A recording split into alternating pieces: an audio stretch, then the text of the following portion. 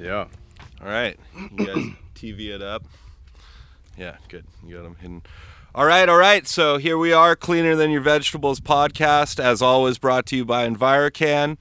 On this cast, we aim to discuss, debate, and address the issues that arise while navigating the cannabis, hemp, and boutique ag industries. Today, I'm so happy to be here with James Cunningham and Ian Swift from Fog City Farms, good friends, local boys, and so happy to have you guys on the cast. Happy to be here. Thank you. Great. Yeah, and so before we jump into everything, I mean, we're living in, I feel like, many historic times at once right now. And one of the things that's come up that really is, intimately connected to cannabis and the work that we're doing, bringing things from a illegal, criminalized market into a regulated, sometimes over-regulated, chaotic, legal experiment. And so how do you guys think about the work that you're doing right now in the context of things that are going on regarding, equity, criminalization, racial disparities, all this kind of stuff seems to be at the forefront of every conversation. Yeah. So let's start with that. Yeah, I mean, I'll chime in. Again, Ian Swift from Fog City Farms. Thanks for having us on the podcast. Yeah. It is interesting times, to go from a very underground and criminalized industry to now being, fully legal and considered essential. While at the same time, there's a lot of people still in jail for something that I'm getting paid to do, and for something that's now considered by the government to be essential. It's really good to hear people standing up and speaking out for things and working towards a more equitable and just society. I think that cannabis is making strides in that, but I think that we do need to go back and look at historically what's been done to people of marginalized communities in the cannabis space, and really try to go back and kind of rectify some of those wrongs that were done historically. But I do think that there's some strides that are being made. I am a person of color, and I'm proud to be from this industry, from this area, and work with some people in other minority groups in our company, in our space, women, other people of color, other minorities, if it's other thought processes, other mindsets, other equity classes and stuff like that. I think all those people can get represented in equal ways if we just spend the time to try to make it happen. Yeah, and one of the themes of a lot of the, at least lip services, this point of legalization is, first stopping that criminalization cycle from going on. And unfortunately, we haven't completely done that with cannabis legalization. But then the other thing is, kind of what you, as you put it, righting some of the historic wrongs to these, historically targeted or over-targeted communities that are primarily communities of color and black and brown little boys specifically. And so I think in the cannabis industry, you guys are license holders in Watsonville, which we're recording right outside of, and that's a large Hispanic, Latinx population, and in their ordinance, the recent one with dispensaries and stuff, they've set aside at least one of those licenses in each category for equity applicants and licensees. I know that the work that we've done at the county brought some state equity grants down and monies from there. I think Watsonville didn't receive any, but it has equity ordinance on the books, and as well as Santa Cruz City, who I think got some of a different grant money for that. And that seems like what we want to build off, right? And so, I think that beyond just having legal cannabis businesses survive, right, and offer a model to places that other states and parts of the world that are still criminalizing, we need to show that not only can we make a commercially viable model, but then balance these issues of historically, targeted communities and including them.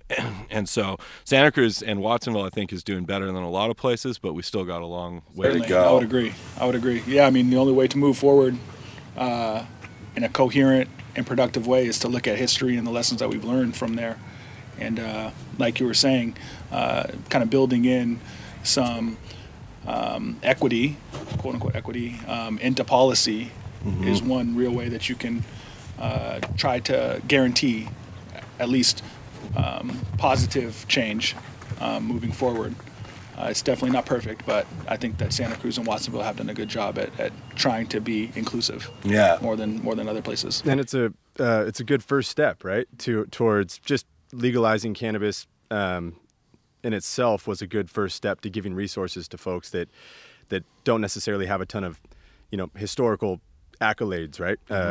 People who have history in this industry were drawn to this industry, not necessarily because of the ease of entry or the ease of workload, but because, it's very difficult to provide for yourself in California. Yeah. Especially if you have a family, right? So at this point, people who don't have degrees, people that don't have any job history or anything like that, are able to be specialists in something, you know? And so from a firsthand account of that point of view, that's been, and I share that experience with a ton of people in this industry. It's been an unbelievable experience to be put in a position where you can have influence and you could bring a different perspective to industry, period. Yeah. So no, and in that sense, cannabis is far more inclusive already than a lot of other places, and I think that the kind of gift of cannabis that we've been able to come up on, I think our duty is to pass that, make sure that those doors are open for the next generation, and particularly the communities that have been targeted. And I think this is a perfect segue into your organization, Fog City Farms, the arc that I've been on the periphery of and watching you and many organizations go through, and I'm so proud that you're what I call survivors of this first phase of. But what's a little bit of the arc of the organization and your personal journeys into where you are now, and how did it all start with cannabis? And sure. The arc, it really started just in cannabis being thankfully a huge part of our local culture here in Santa Cruz. And many of the individuals that we all grew up with are professionals in this industry. And when I look around the table and see familiar faces, still here, still surviving, still making it through this initial stage of regulation, it definitely makes me proud to be from here and to have gone through all of those years of things not being legal. You know? And so now that it is, obviously, there were things that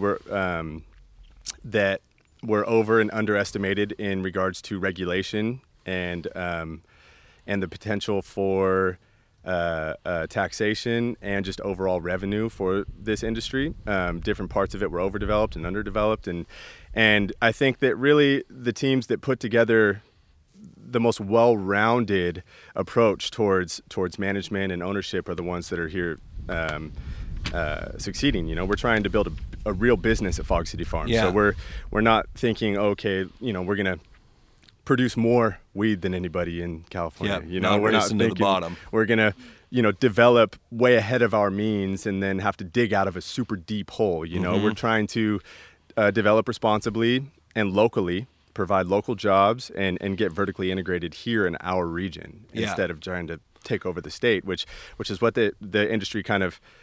I'd say California did a better job of making sure that didn't happen, like many of the other states that we're seeing. But many people's game plan was, that was the game plan, to gobble up as many licenses as possible.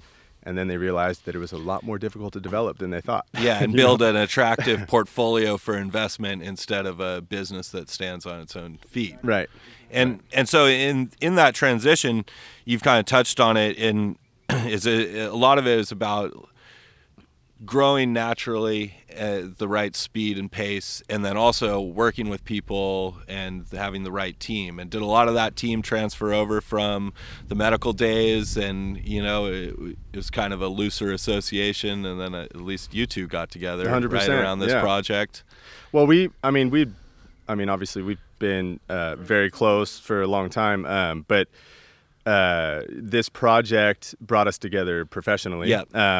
And then, all of our friends and family that have been with us throughout the, all the old days are here with us now, and then along with some new members. So we realized that, in regards to business development, accounting, the regulatory environment and navigating that space, we had some shortcomings, Yeah. And I feel like that was another pitfall for more like legacy operators like us that they ran into, right? Thinking that they didn't, they wanted to keep the whole pie. They didn't want to share anything. And, they end up coming up against, bills and the natural rotation of a regulated environment.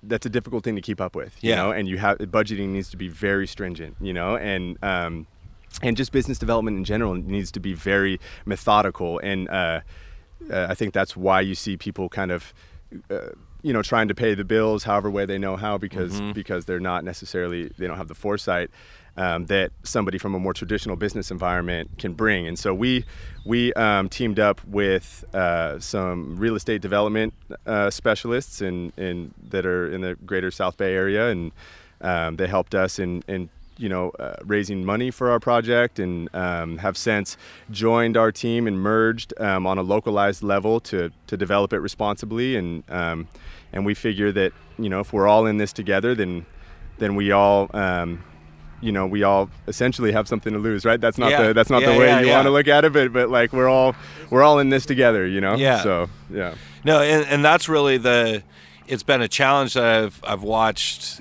almost all of the people I know go through, and you need to partner, and you can't do it just by yourself.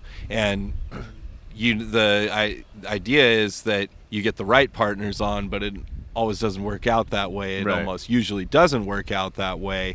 And so it's great to see you guys, first still here and still smiling, and and then also that you're attributing the success of making it to this point of having the right team, the right partnerships, and all that. Yeah, and I also think that, as a company, we started for various different reasons. We started on a somewhat smaller scale than some of the other companies who got into the legal market did, and I think that was to our advantage in a lot of ways. It was an advantage allowing us to keep our team pretty close-knit and tight. Yeah. We were able to partner with people who we really trusted instead of being out on a limb and having to take chances with people who we didn't necessarily know as well as we do.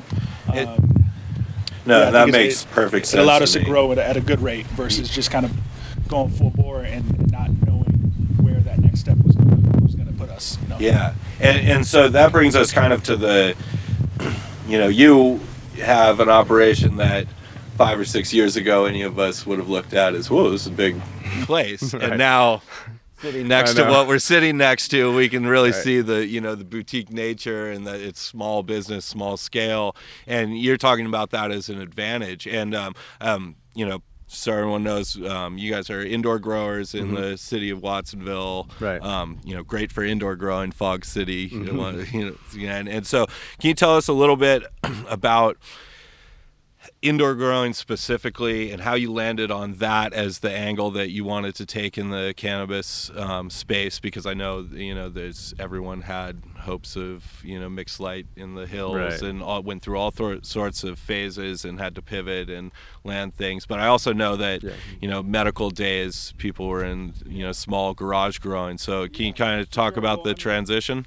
Sure. I'll speak for myself and for James. I think we were medical garage growing, just like a lot of the friends and acquaintances that we have in this area, in this space. And when the opportunity presented itself to try to get a license, the city of Watsonville was one of the initial first early adopters, allowing people to apply for licensing. Their ordinance was only allowing for indoor, and it was an easy transition for us. That's kind of where our expertise was in the space.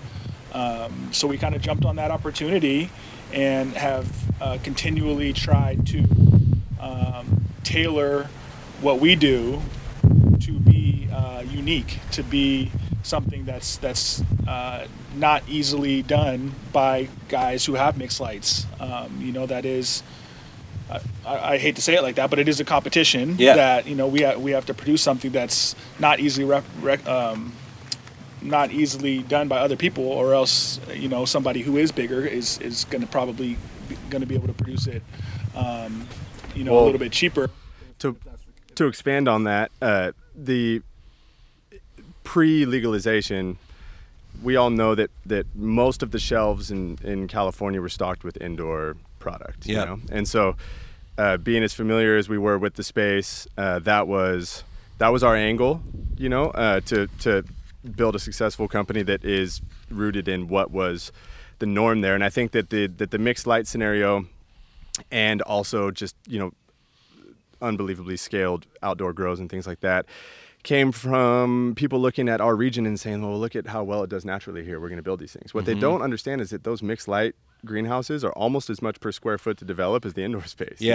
And so what you get from there is all of the inconsistencies throughout the year and the weather change and vapor pressure deficit fluctuations and light intensity fluctuations and all of those things that directly affect the quality of your crop from that angle. Not to say that I don't think that at some point the crops that are produced annually out here in the hills aren't going to be the most expensive crop that are produced out of California, because I do think that. But from an annual production model, from a year-round production model, there's no more consistent platform than what we're doing right now. And so the more sustainable we make that platform, and I'm not claiming that we are a quote unquote like sustainable practice yet, but we're on our way once we figure out how to make reliable, sustainable, electricity on site, right? And which means kind of taking care of the carbon footprint that's produced by whatever's creating that electricity, which they're on their way to do. But we are getting 2 lights for every one that we used to, with the same amount of cooling.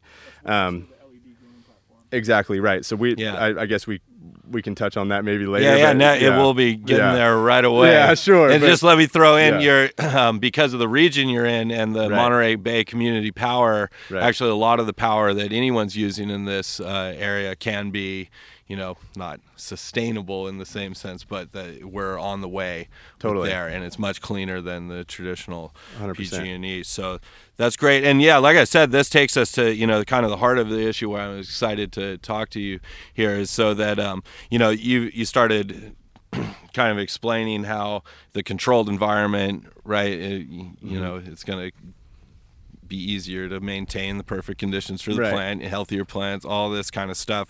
But so in this new regulated sphere, you've got first larger power bills, larger cooling expenses, lighting. So it's been really incentivized to get it as efficient as it can. And you have some exciting things, I think, that you are the only ones doing, right, with your kind of the racks and the LEDs. So 2 kind of part question is what have been the biggest challenges of getting power, air conditioning, all the things you would need in a garage, but on this scale? And then how has that been an opportunity to kind of innovate with the things that you're doing as well? Right. Yeah, I mean, I'll start. So kind of just to describe our cultivation setup, we are an indoor facility. Each of our rooms have an approximate footprint of about 900 square feet, but they're double stacked with rolling racks, so that we get 2 layers of plants in that footprint. Because of that, our vertical height of each shelf is approximately 5 feet. And so typically people are using double-ended HID type lighting fixtures. Those burn really hot, and you have to have a very far distance from canopy top of canopy to the light. Just so that you don't get light burn and things of that nature. We're able to, with our LED fixtures, we utilize Fluence light fixtures, and with another system that James has created and patented called VAS, which is a air circulation system, which I'm sure he'll tell you about in a second. We're really able to get a homogenized growing environment on both the first tier and the second tier, which is really important for us in the grow space. Really trying to get even canopy all the way across so that we get even light spread. Yeah. And you're doing some sort of like sea of green, bunch of plants packed into the thing, or what? How many plants per square foot kind of thing are you doing? Pretty much. Yeah. It's about a plant per square foot. Yeah, so standard-ish. Totally. Yeah. It's an interest. I was actually just talking with Phil about this a minute ago. It's been interesting, right? Because, as you mentioned, dealing with this scaled grow in a regulated environment is a completely different playing field than what we were doing before regulation, right? Even though we were working at scale before, in the medicinal market. Yeah. But it's, there's a ton more expenses once you get into real development, and getting power from PG&E, that was a huge one. How long did you guys have to wait? I know that half the Watsonville is waiting for a year and a half or something. I think it was 16 months. Wow. That we waited. Yeah. Drive up to Northern California with a pretty broke down flatbed to get our. We picked up our transformer on our own. On your own? Yeah, wow. We just went. They were like, "Man, we've never done this before." Well, that was kind of the start of. That's when the PG&E burnt down, a bunch of stuff. Totally. So that was the part we couldn't argue with, right? Yeah, it was like, man. Not that they've gotten their act together since. I think there's still issues. I feel like there's a ton of outdated infrastructure out there. No disrespect to PG&E. Thank you for all your service.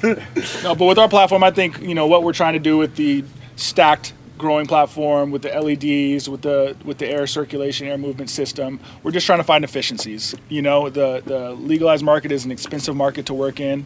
Indoor growing can be expensive because of the power and all those uses. Plus, real estate is more expensive indoors. So we really need to find efficiencies to make our platform work, and that's the most consistent method of development in cultivation, I think, is what we're doing right now. Yeah, so and tell us about the vertical air stuff, because I know that's kind of the interesting showpiece.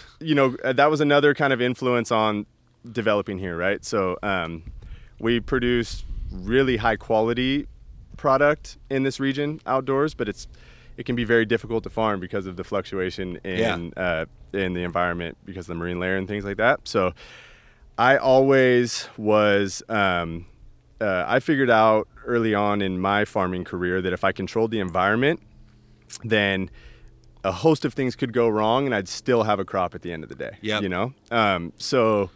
So that was my first step in everything, whether it was a greenhouse, or looking at an outdoor plot, or building out an indoor, obviously. And the indoor is kind of a no-brainer. You do the calculations, you figure out what your loads are, and you get it going when you have a single-tiered environment, right? You have your canopy, and you've got your light 4 feet above your canopy, and you've got all this big open ambient space to mix everything up, and it's much more forgiving. So we started building this vertical space, and essentially you're building a cube within your room, right? And it's like this layered cube. And we have a long life cycle, high light intensity demand, and this plant is susceptible to a lot of pathogens, right? So if you don't control that environment, then you can lose your whole crop. And so it's not the same as what was developed for the 10 years previously in traditional horticulture, with like tomatoes and leafy greens and all these different things that have shorter life cycles, lower light intensities, more of a forgiving, scenario. So we're looking at this cube and we're thinking, okay, we can supply to all edges of this cube all we want.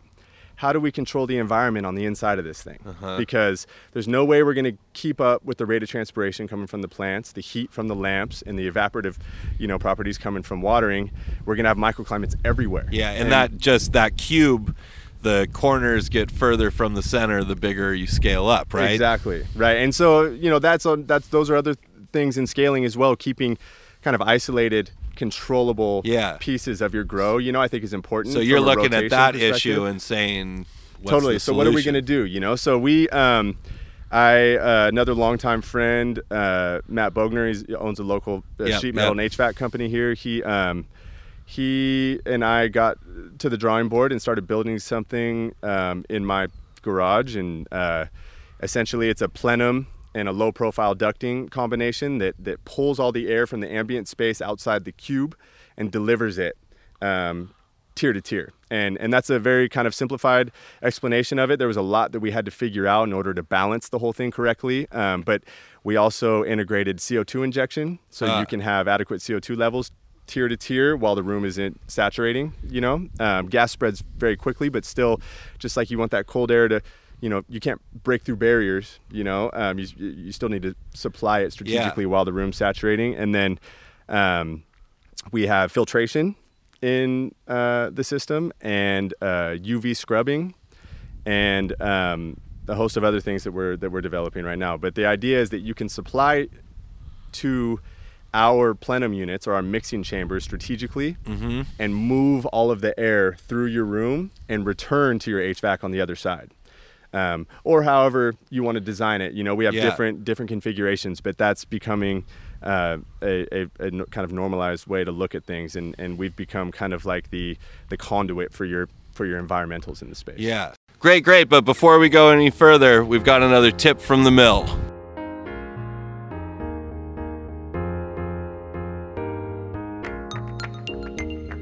So cannabis has been a leader in innovation on the fringe. It's a fringe leader in terms of how it's generating response to new products and new innovations in horticulture that are brought to an industry that has extremely high value. And once those products have been introduced, applied, vetted, and proven, they typically scale and become more and more viable and more accessible and more bottom line driven and reflect a commercial ag application. A really easy reference spot or way to look at this would be looking at all of the pure culture biological products that are generated in commercial cannabis cultivation or for commercial cannabis cultivation, and then also now have been prevalent in our commercial food production. So cannabis is definitely attracting innovation because it's a new industry that's coming out of a prohibition. And as it's rising out of a prohibition, it's attracting a pursuit of an agronomic base, meaning a crop performance and production base of knowledge. And with that, it's attracting innovation and knowledge that is reflective to the rest of our commercial ag commodity crops. And it's really exciting because it's an opportunity to take a crop and develop a learning or a system to generate learning that applies to many other things in many other fields. And this is true in all ag commodities, but it's just the fact that cannabis is evolving out of prohibition and newly legalized. It's attracting new pest control advisors with information and strategies that, wouldn't have been there otherwise, or new products that those pest control advisors get to utilize and apply. And, it works really well for these hemp and cannabis fields. And, hey, it actually works great for the vineyards and the orchards. So it's definitely an opportunity to highlight innovation. It's an opportunity to highlight the ability to pull analytics behind that innovation and provide concrete detail that support the application, use, and management from those sort of sustainable practices and pursuits. And so so you're looking at it at this cube, and then you've made if you're going to stack, obviously hot air goes up, CO2 goes up, all these issues that if you're dealing with one straight canopy, maybe you can figure it out. But you've basically put the air delivery system into your rack thing. And so instead of one AC head or 2 or 7 spitting out on the corner of your cube, you have something that is distributing that throughout the garden. Exactly. And another point to touch on that with this platform is that now that we've transitioned to LEDs, which are a much more efficient lighting source, and also just a much more conducive lighting source to pushing the rate of photosynthesis, right? Because there's a much more usable spectrum. the problem is, and I think historically what the issue was before we really understood light science, we'd look at LEDs and be like, man, these things don't work. This room looks underdeveloped, you know? And it's light intensities, you know? So you realize when you look at light that like it's literally indistinguishable by the plant as long as it's in the right range, right? Yeah. Like whether it's from the sun and LED and HID doesn't matter. If it's in that 400 to 700 nanometer range, then the plant's going to use it. So you have to get the light intensity where you want it, right? So that means you're shrinking that space even more. So that's even a little less forgiving, right? Because if you want to make the most of your space, and you're going to put another deck right there, and you're going to light deck, you know? And so that was a huge kind of influence on us developing Vertical Air and realizing that, man, this space is shrinking and shrinking, you know, and if we want to achieve the light intensities we want to achieve and make the best use of our space, we're going to have to create a consistent environment in like, you know, in that 6 to 12 inches. Yeah. And we have, though. It works.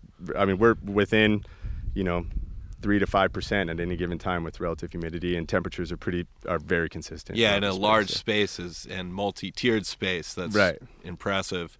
Yeah, and it seems like that along with the LEDs, you know, having like this different sweet spot too. There's also not nearly producing the heat, which you know is a completely different equation than when you're calculating how many lights per AC, right? And it is. I mean, a watt's a watt. Yeah, but it's not. Yeah. so like we calculate per watt as far as the heat load goes, but it's still in its infancy there, you know. So like we're you can have the lights on all night. You can grab that. You know, that lamp and you're fine, you know. So yeah. And then does the heat from the LED, is that enough even in the cold Watsonville winter, or do you ever have to turn a heater on through the we've had a couple of times when we thought about the heaters, but no, we haven't had any issues. The temperatures coming off the lights have kept us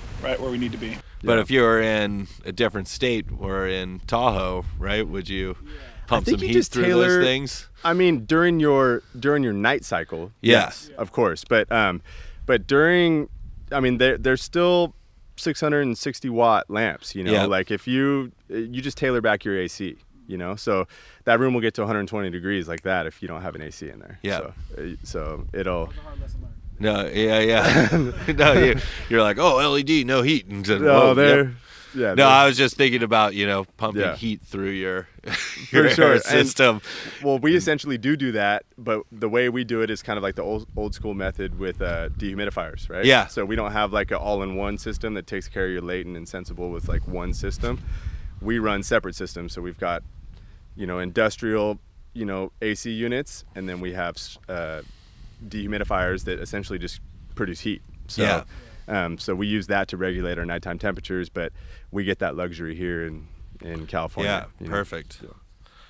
And then, so we've talked about, you know, a little bit of the tech of it, but then what's you guys' experience been? I know that you've, you know, recently, you know, your brand has been getting bigger and bigger, right? And everyone's dream is to not have to wholesale anything and put everything into the jars. And how's that journey been from the beginning of this thing with commercial indoor to now? You know, I think that when we first started as Fog City, the brand, we had high aspirations of coming out the gate and putting it all in jars and, you know, paying all the bills that way.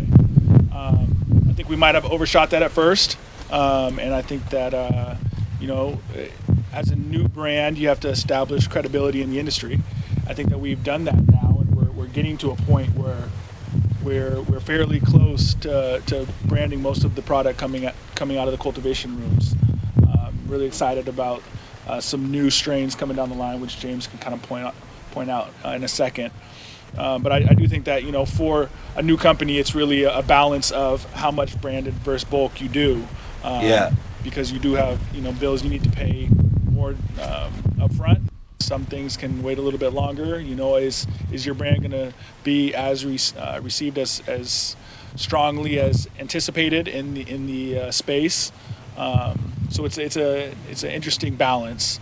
But again, I think that we're really close, and sales have really been going up on the brand branded stuff. And so I think that we're really excited about where we're going as a company. That's great. And it's a funding thing, really. Like we were competing with brands that pounced on the industry and threw millions of dollars into what we were trying to develop with whatever we could scrape off the top of our you can't afford market, billboards, and so it was an interesting scenario. But like now I'd say like we've been kind of drafting all these groups and our brands. I mean, we're picking up a ton of steam right now, and we were filling a lot of their jars this whole time. No, exactly. So it's like, and the quality is there 100%. We're getting taught, and that's what enabled us to launch the brand. And don't think that I wouldn't be excited to have a billboard. A really strong marketing team, but I am proud of the fact that we haven't done that. We have gotten this far. And the timing, the drafting analogy is perfect because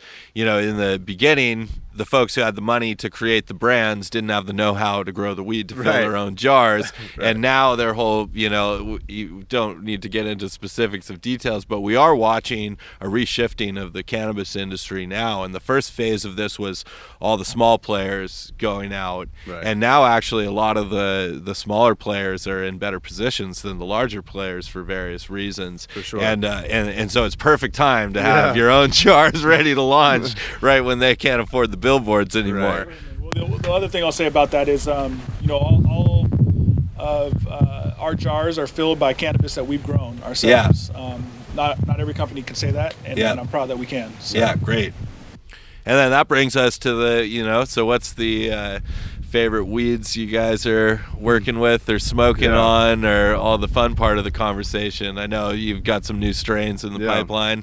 We've got some stuff we've been developing. I'm finally popping a bunch of these seeds that there's a little breeding project, a little genetic sharing that I've been doing with some friends out in Maui over the years. Oh, exciting.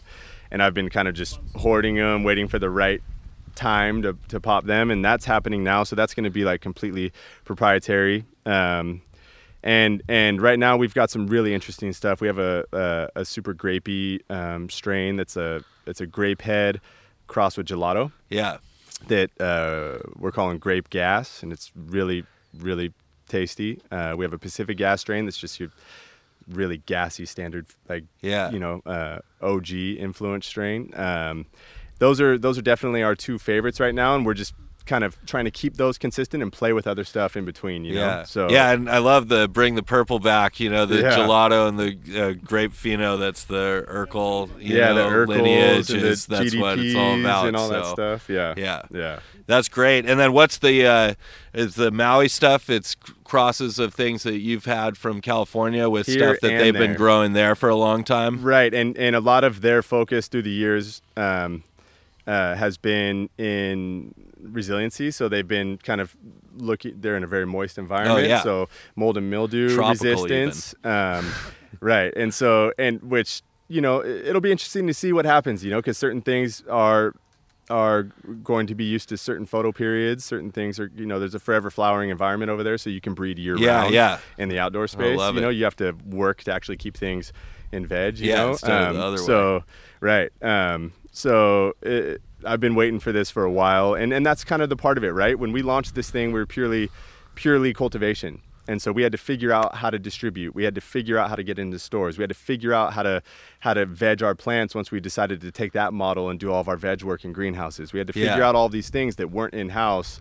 And now we're really getting fully integrated, vertically integrated. Exciting. We've got our own distro now. We work with a small-scale distro, local distro partner, but really between the two of us, we're having a much more hands-on approach towards that. We're hoping that we can get a retail this year, and if we get that retail in this region, then we're vertically integrated not only, as a company, but we're right here in our home. So that's the goal. Well, and that's where it's so exciting, and not to get too into local politics or anything, but just last week you got the go-ahead right that Watsonville is going to be doing 10 deliveries with the existing cultivators there, and opening 3 shops as well, which also have a 15% mandate of local products, which is nice in ways that we're blessed to be in this region.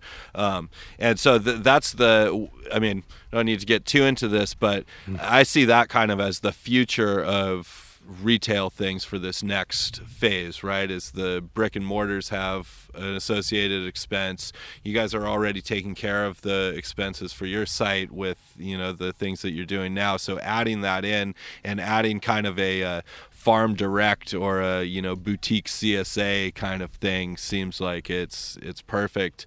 And again, we're talking still in COVID times, so delivery seems like it's the new thing or whatever. Stores are going off though. Yeah, I mean, the cannabis industry on the retail front is alive and well, and that's we're thankful to be in this industry because it's one of the few industries that kind of kept pushing through this thing, and the ones that were here the longest, the ones that had the resources to operate, under these kind of restrictive sort of scenarios that were brought on by COVID, are the ones that are making it through okay, and I think we definitely called on our community and did our best to, maintain distances and be responsible with everything we were doing. But there was a time there when we were just scraping and scrapping to keep our business alive. Not because there was a lack of demand or not because our, the bottom line is those plants keep going. We need to process them.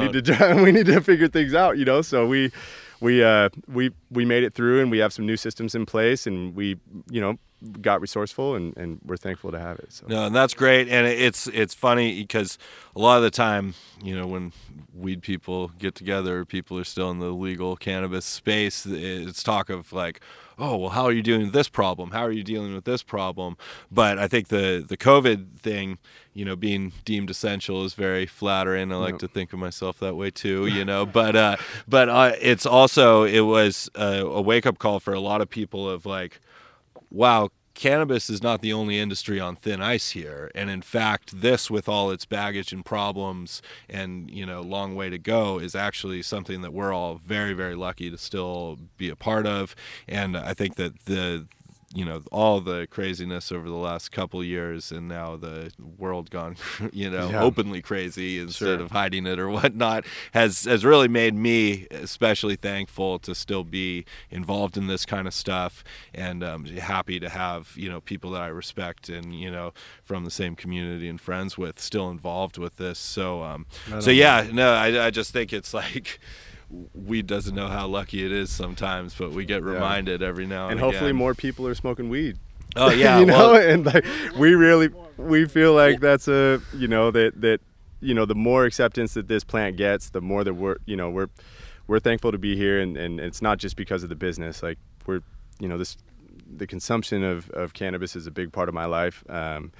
Not just for recreational reasons, but for medicinal reasons. Yeah, and I feel like the rest of the world could definitely benefit from it. And like Dennis Perone, all use is medical use, and I still really believe that. And I wouldn't be here talking to you without the healing properties of cannabis, and so we're blessed to have it in our life, literally. Yeah. And maybe that's a good stopping point, unless there's anything else that's incredibly interesting about you that you're hiding from me. No, man. No, and again, like, we're so blessed to be sitting here talking. I mean, we've been friends and around each other for a while, and to think that we'd be sitting here talking about what we're doing instead of, and then sitting in front of this like it's no thing. It's beautiful times, even though it's dangerous and troubled times, and just blessed to be where we're at. Sure. So, 100%. yeah. Thanks. Thank you. Great. Man.